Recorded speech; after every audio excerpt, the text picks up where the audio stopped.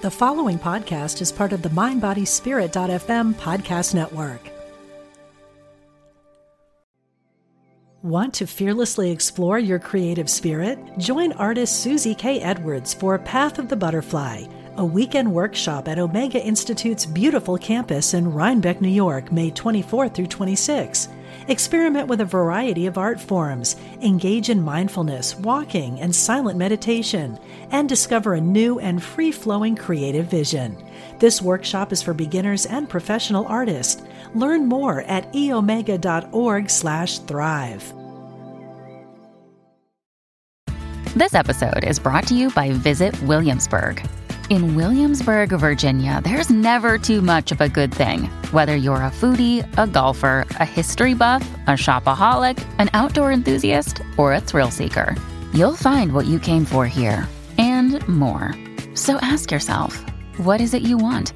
Discover Williamsburg and plan your trip at visitwilliamsburg.com. Support for this show comes from 1440 Multiversity, a state-of-the-art learning destination in the California Redwoods near Santa Cruz. 1440 Multiversity offers weekend and 5-day programs in mindfulness, leadership, well-being, and more. Learn more at 1440.org. From Spirituality and Health magazine, this is Essential Conversations. Our guest today is Dr. Mark Epstein. Dr. Epstein is a psychiatrist in private practice in New York City and the author of a number of books about the interface of Buddhism and psychotherapy, including Thoughts Without a Thinker, Going to Pieces Without Falling Apart, Going on Being, Open to Desire, and Psychotherapy Without the Self. His newest work is The Trauma of Everyday Life. An interview with Dr. Epstein appears in the March-April issue of Spirituality and Health magazine. Mark Epstein, welcome to Essential Conversations. Thank you so much. It's a pleasure to be here. Well, I'm very excited about talking to you. I have been, I don't know if I say student or follower of yours since '92 with the publication of Thoughts Without a Thinker. You are a major contributor to the way I understand not just psychology, but Buddhism. You're also Jewish, and this is Passover week, and we don't normally date these interviews, but this is the middle of Passover. And I'm a rabbi who spent years practicing Zen, so I have to ask you, just as a way of opening this, what drew you to Buddhism? Do you integrate Buddhism with your Judaism? Do you have any connection with Judaism? Well, my connection with Judaism is pretty fragile. So I came to Buddhism. I grew up in an academic family. I always say that academia was the religion that I was given at birth. So it was kind of devoid of any kind of spiritual context. So I think Buddhism came to me freshly, and I was drawn to, there's something about it, talking about that the mind could bring itself to some kind of peace that drew me in right away. And I found it in college, and I took an introduction to world religion class in my freshman year in college, and the Buddhist stuff started to work its way into me at that point. I think that's how a lot of it started. For me, it was in high school, but the same thing. It was an introduction to world religions. And when we got to the Buddhist section, it's like, oh my God, that makes so much sense. Yeah, it really did right away. And then the deeper I got into it, it continued to make sense. So that was very exciting for me. So one other question on this, if you have an opinion. Why do you think so many Jews, my teachers and friends in Buddhism, Philip Kapleau was my first Zen teacher, Bernie Glassman, Sharon Salzman, Jack Kornfield, Sylvia Bornstein, Lama Suryadas, Genpo Roshi, Norm Fisher. These are all Jewish people who are practicing Buddhists. You think is that an accident? That can't be an accident. What's your... It's probably an accident. There were so many Jews who were psychoanalysts also. Like, what was that about? I think in some way historically the Jews were always moving between cultures. and they were always the translators. So I think, if you take a historical view, it probably makes sense that the Jews are a little bit on the fringe, and they're looking to the new, and they're trying to understand their own minds, But I think, if you look at Buddhism in the West, there are equal, if not more, non-Jews who were also instrumental in introducing Buddhism. So I think it's a little bit of a red herring, although, it's a provocative question. I think, the other thing is that for many of us born Jewish in America, the spiritual aspect of Judaism was not so apparent. The cultural aspect was there, but there's a kind of void around the spiritual aspect, and Buddhism fits nicely. There's no God you have to worry about, and it's all about working with your own mind, and that dovetails nicely with psychoanalysis, which was already called the Jewish science. So that's where my work comes in. Well, that makes sense to me, and the fact that you called it a red herring, and herring and Jews go together, so that's another. I'm sure that was a Freudian slip on your part. And red is communist. How come so many Jews were communists also? That's right. I thought of that too, and I just was trying to stay away from the communist angle, but stick with the herring. But I'll take it, and that's a good way to start the conversation. So thanks for indulging me in that. But let's move on to your new book, The Trauma of Everyday Life. It struck me, and we'll see if I'm on target with this, that what you did in this book, you were using the word trauma, it seemed to me, right? That you're using the word trauma the way the Buddha used the word dukkha. Is that fair? I mean, can you tell us a little bit about if there is a connection? The word dukkha is usually translated as suffering. I always think about it more as unsatisfactoriness. But the actual word dukkha, if you take it apart, it means hard to face. So the Buddha was saying in his First Noble Truth that there's something about life or aspects of life that is hard to face. And then he talked about separation and loss and old age and illness and death and so on.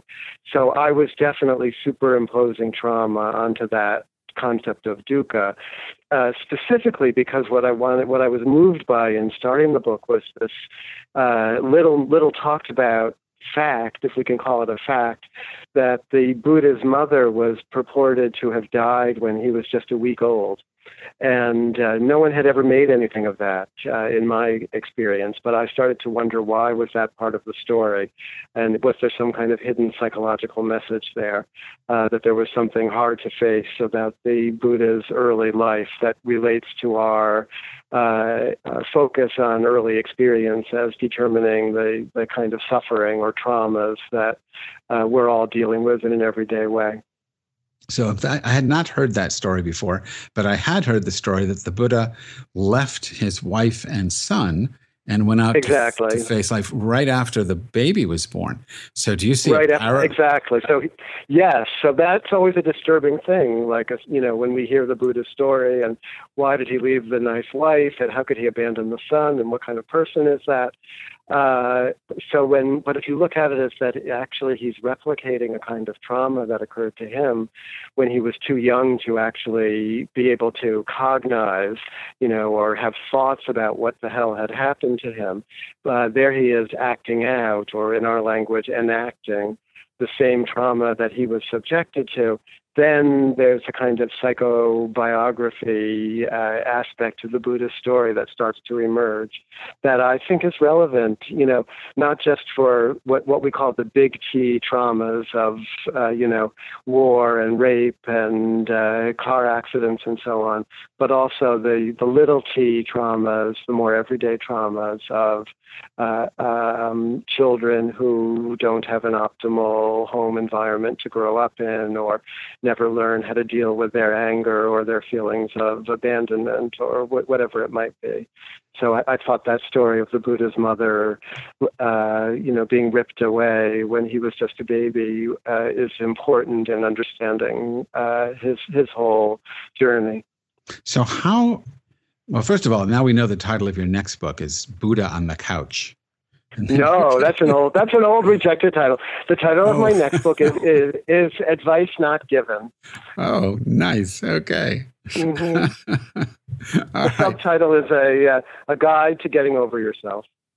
Okay, which, of course, something I wanted to talk to you about was this whole notion of thoughts without a thinker. So getting over yourself when there's no self to get over, that seems to me very difficult. It's not that there's no self to get over. It's that the self is not as real or concrete or fixed as we imagine it to be. So it's our fixed notions of self are what we have to get over. There actually is a self or a soul. We just don't know what the hell it is. So is the self or soul? I mean, my understanding was, coming from a Zen thing, they always talk about no self and no mind and anatta and all that. But you're suggesting that it's what Sigmund Bauman might call the liquid self. It's fluid. It's emptying of its content. Well, there's a problem with language. Anytime you make a noun out of it, it's a problem. So even when you say it's a fluid self, then you're still stuck with a sort of objectified version of what it is that you are. And I think what the Zen people are getting at, with know this, know that, is that, our minds trick us always into objectifying something that really is not an object. So we are not an object. And even when we talk about ourselves as a subject, even calling ourselves a subject is making it an object. Right. So the Buddhist experience, the meditative experience of looking for the self, that then when you really look for it, you can't find it. All you find is a kind of transparent feeling, that you're there, but can you put your finger on it?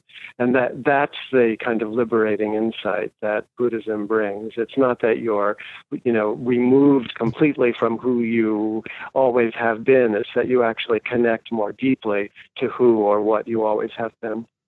So you say in Thoughts Without a Thinker that, and I'm just going to quote a sentence here, from the Buddhist perspective, meditation is indispensable to free the individual from neurotic misery. The notion of neurotic misery, and I want to come to meditation in a second, that seems to be what you're talking about, is when we take the self as a thing, when we make it, I guess you might say there's self-ing, but there's no self. Yep. Is that key to this notion of two things, of the neurotic misery, and then is that at the heart of things that are hard to face? Is that the hardest thing to face? Want to fearlessly explore your creative spirit? Join artist Susie K. Edwards for Path of the Butterfly, a weekend workshop at Omega Institute's beautiful campus in Rhinebeck, New York, May 24 through 26. Experiment with a variety of art forms, engage in mindfulness, walking, and silent meditation, and discover a new and free-flowing creative vision. This workshop is for beginners and professional artists. Learn more at eomega.org/thrive. Go ahead. It's hard to quantify. Trying to quantify what the hardest thing to face is probably a fool's errand, because the things that are hard to face are shifting, endlessly shifting, and always surprising us. And we think we've mastered separation, and then we have to deal with old age, or we think we've found love, and then we have to deal with loss, and it's just like never ending. So the idea of neurotic misery is that in neurosis, there's a kind of fixation or a kind of knot, which is a language that is a word that the Buddhists sometimes use, a kind of knot, or Wilhelm Reich would say a kind of armoring that happens around experiences or feelings that we don't quite understand, or that feel too unbearable. The ego is all about preserving its its sense of control. So when things happen that feel unbearable, the ego kind of unconsciously pushes that stuff away. It dissociates from the difficult feelings, and that creates a kind of neurotic knot. So in meditation, we learn how to make enough room in the mind to start to allow the unpleasant, unbearable kinds of feelings to start to reveal themselves again. And gradually, we relax around that, and that allows a kind of ease to come. And the ease allows you to feel whatever is coming up. Yeah, the ease allows you. Yeah, and that in some way that opens the heart back up, because the real thing. The real essential thing, somewhere in that transparent self that's not as real as we think it is love. And for some reason, that's scary to people, and they shy away from it. But the point, I think, has to be that we're basically developing our capacity to love. And do you still think that meditation is indispensable to that? Depends how you understand meditation, of course. So give us your take on it. People objectify meditation, and they turn meditation into something that they're straining at or striving for or get attached to, in that sense of spiritual materialism. And then they're just like sitting and hurting their knees, or priding themselves on emptying their mind of thoughts when, as soon as they stop meditating, they start thinking again. So what's the point of that? But the ability, whether you cultivate it in a sitting meditation or in psychotherapy or when jogging or when making art or listening to music, the ability to dispassionately observe the workings of your own mind and body, not getting attached to what's pleasant and not pushing away what's unpleasant, that's meditation.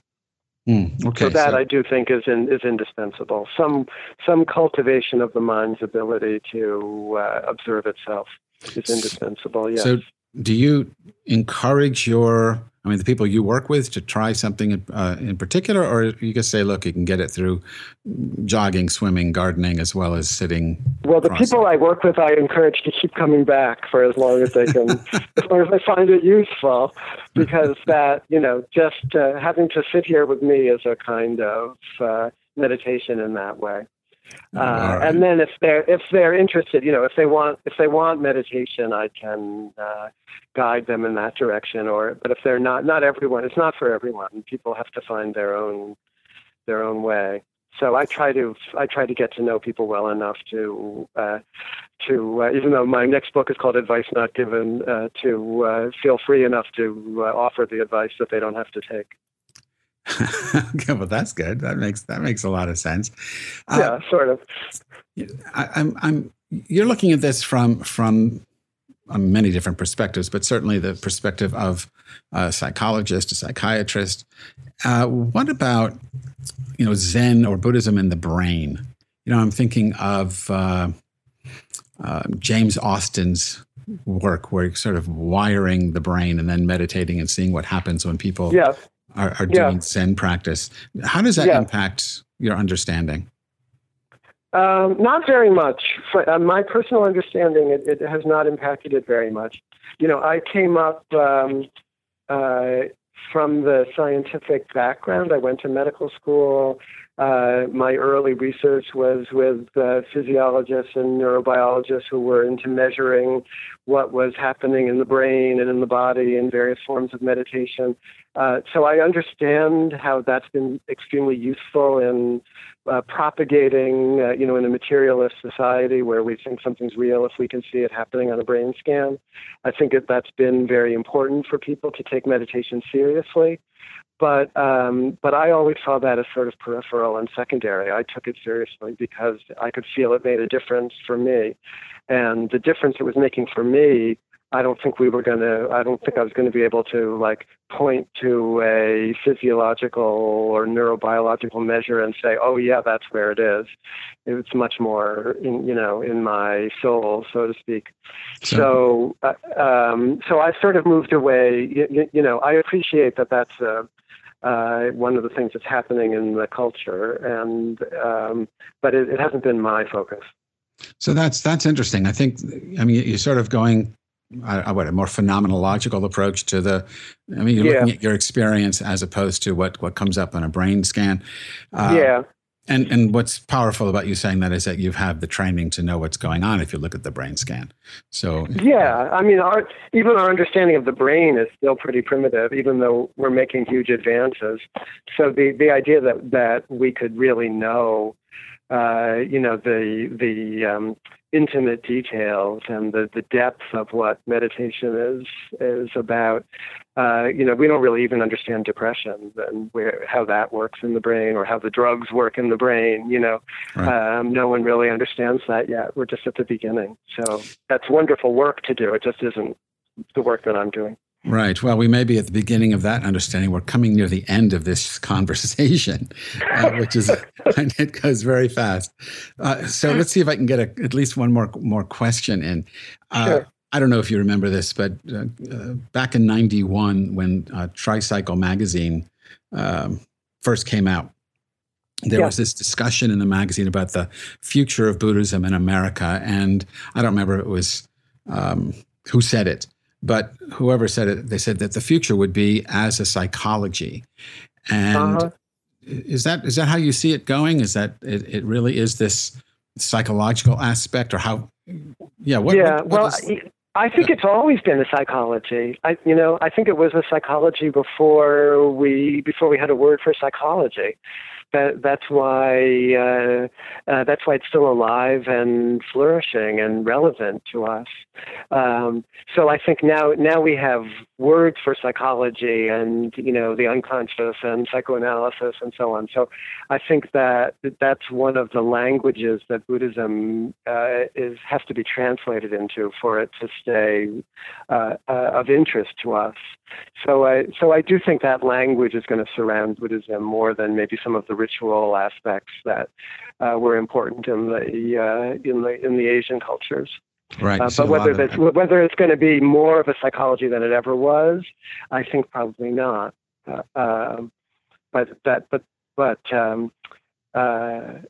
Its psychological depth is very real. So in the 30 seconds we've got left, can you give our listeners a sort of a sense? So what's one thing, I hate this kind of question, but I'm going to do it anyway. What's one thing I can do to more effectively, face my traumas? Well, I was a couple of years ago, I was lecturing about this in Oklahoma City. And a guy came up to me, a therapist who worked at the local VA where there's a lot of trauma. And he said, I never talk about Buddhism or use the word mindfulness when I'm dealing with my patients. I just tell them, go outside, shut the door, and listen. And I thought, that's a beautiful way of taking it into the everyday. Like strip it of all the Buddhist stuff, and just make a little space in your life to listen in a new way to the outside and the inside. So just take a walk, take a little walk. Take a walk without the headphones. Oh no! Now that's too traumatic. Without my iPhone, I don't think I can do it. Oh my God, that is without your meditation app. Yeah, without my meditation app. This has been a fabulous conversation, Mark. Thank you so much. You're very welcome. Anytime. Well, thank you. My guest today was Mark Epstein. He's the author of The Trauma of Everyday Life. An interview with Dr. Epstein appears in the March-April issue of Spirituality and Health magazine. You can learn more about his work at markepsteinmd.com. Support for today's podcast comes from 1440 Multiversity, a state-of-the-art learning destination in the California Redwoods near Santa Cruz, offering weekend and 5-day programs in mindfulness, leadership, well-being, and more. Learn more at 1440.org. And a side note, I will be at 1440 Multiversity on August 18th through the 20th, leading a workshop on my book, The Sacred Art of Loving Kindness. I hope you can join me. Essential Conversations with Rabbi Rami is a project of Spirituality and Health magazine. Please log into the spiritualityandhealth.com website and subscribe to the magazine in print or digital formats, and download the iTunes app for this podcast. Essential Conversations is produced by Ezra Baker, and our program coordinator and executive producer is Alma Tassi. I'm Rabbi Rami. Thanks for listening. Do you ever feel that calling that you should be doing more with your life? If you're unhappy with the status quo, I can help. My name is Elias Patras, and I'm an intuitive motivator, psychic medium, and motivational speaker. I know that feeling, and on my podcast, Your Inner Voice, I can help you answer that call to step into your life's purpose.